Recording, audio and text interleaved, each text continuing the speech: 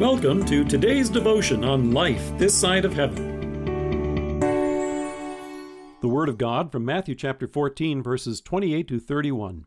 "Lord, if it's you," Peter replied, "tell me to come to you on the water." "Come," he said. Then Peter got down out of the boat, walked on the water, and came toward Jesus. But when he saw the wind, he was afraid, and beginning to sink, cried out, "Lord, save me!" Immediately, Jesus reached out his hand and caught him. I've always loved hearing this event that's recorded only here in Matthew's Gospel. It may have something to do with the fact that the church in which I was baptized and which I grew up had on its altar a large painting depicting this event. It's a moment from our Savior's ministry that has been painted and illustrated by a variety of artists over the years. And as you can imagine, some are better than others. I'm not referring to texture and brushstrokes. I'll leave that to others. However, what interests me is how they captured the scene itself. Having spent the day teaching, healing, and then feeding the 5,000, Jesus sent the disciples on their way while he took some time to pray. However, Matthew tells us when evening came, he was there alone, but the boat was a considerable distance from land, buffeted by the waves, because the wind was against it. But then, shortly before dawn, Jesus walked out on the lake to the disciples and announced to them, "Take courage, it is I, don't be afraid." However, before climbing into the boat with them, Matthew tells us that something else took place. Peter asked Jesus, "Lord, if it's you, tell me to come to you on the water." Some have said that this was typical of Peter, wanting to outshine the rest of the disciples in his zeal. Others have said that it's another reminder of just how impulsive and impetuous he was. But that doesn't seem to be the case. When Jesus appeared to the disciples for the third time after the resurrection, he blessed them with an enormous catch of fish. Peter was so delighted to see him that he hopped out of the boat then too. John tells us, "Then the disciple whom Jesus loved said to Peter, 'It is the Lord.'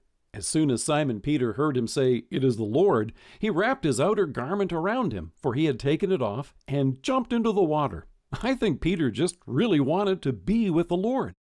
Jesus obliged him and said, "Come." Having stepped out of the boat, things were going pretty well, right up to the moment that Peter began to panic and take his eyes off our Savior.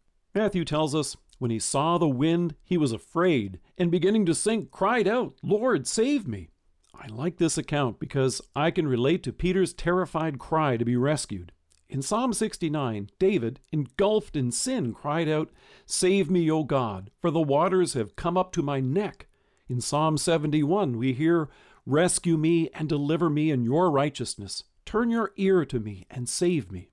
Amidst the loud crashing waves and the gurgling gasp of his disciple, Jesus heard Peter's cry. And what took place next is what stands out in my mind whenever I see artwork depicting this event. Matthew tells us, immediately Jesus reached out his hand and caught him. Straight away, our Savior pulled the drowning disciple up. Sometimes paintings will depict Jesus holding out his hand, as if waiting for Peter to latch on. But Jesus didn't tell him, "Take hold of my hand." He didn't meet Peter halfway and then wait for Peter to reach up to him. It was all Jesus. And that's what our salvation is all about. Jesus came for you and me. On the night when he was arrested, he prayed, "Now my heart is troubled, and what shall I say? Father, save me from this hour?" No, it was for this very reason I came to this hour. In Romans we hear, God demonstrates his own love for us in this: while we were still sinners, Christ died for us. While you and I were drowning, Jesus stretched out his hands on the cross and rescued you and me. Peter was soaking wet, rescued, and grateful. And in our baptism, so are you and I. Let us pray. Loving Savior, thank you that you came for me, reached out your hands on the cross, and rescued me. Amen.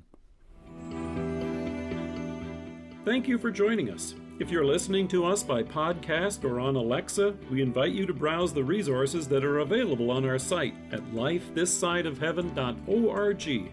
God bless you and have a great day.